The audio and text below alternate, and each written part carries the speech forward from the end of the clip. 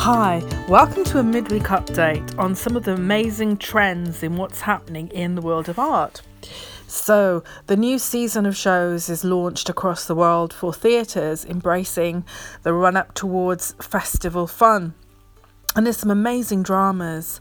August Wilson's play is touring around some of the major UK venues, and there's some new things opening also in London. One of the things I've been looking at through some of the press photos of the shows coming up is how designers and artists are working in costume to bring out in contemporary shows the character. And I think there's some useful tips if you're staging your own work, or things to look out for if you're reviewing shows or want to see things in a slightly different way.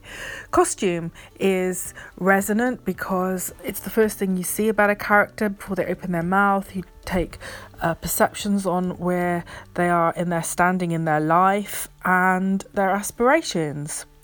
But I think it's really tricky when things are set in the modern time, because if you are too honest to the fashions of the moment, then the show can date the images, but also you need to be honest if it's set in the 80s as opposed to set now. And in fact, one of the recent revivals, a major revival of The Permanent Way this month in London's Underground, the Waterloo Station, that is a good example of how getting the language of the costume is just right in creating the world of the characters, where the characters range from businessmen to people who work on the railway to a whole cross-section of passengers.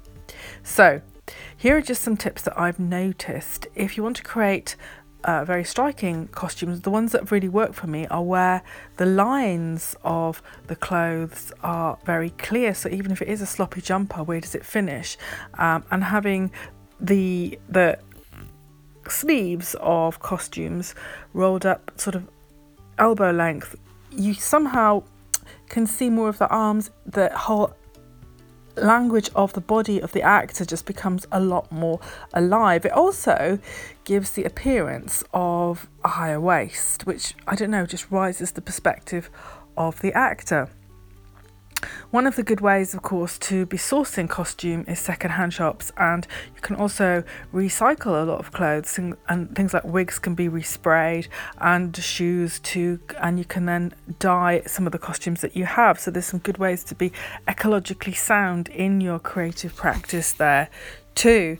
And there's a surprisingly large source of reference material to costume that I personally came across doing some recent research online regarding clothes that are typical to a certain era, and getting it right can make the big difference, especially seeing as there's so many retro jukebox shows happening that are doing incredibly well. You've only got to walk up Shaftesbury Avenue to see this in London. So this was just a quick update on ideas that are coming from the new surge of shows that are taking the country here by storm. Whatever is new and alive for you, let me know so I can cover that too. And whatever your creative work is doing, we've got a real storm coming through Britain. It's just past Ireland. Storm Lorenzo, so we're all waiting for some quite strong weather, and politically it's reflecting the storm, I think, in Parliament as it is further afield. Lots of things happening. Let's hope it all produces a beautiful calm after the storm. So whatever your creative work is taking you, I hope you've got some great shows to see this weekend coming. Here's to your creative practice and beyond.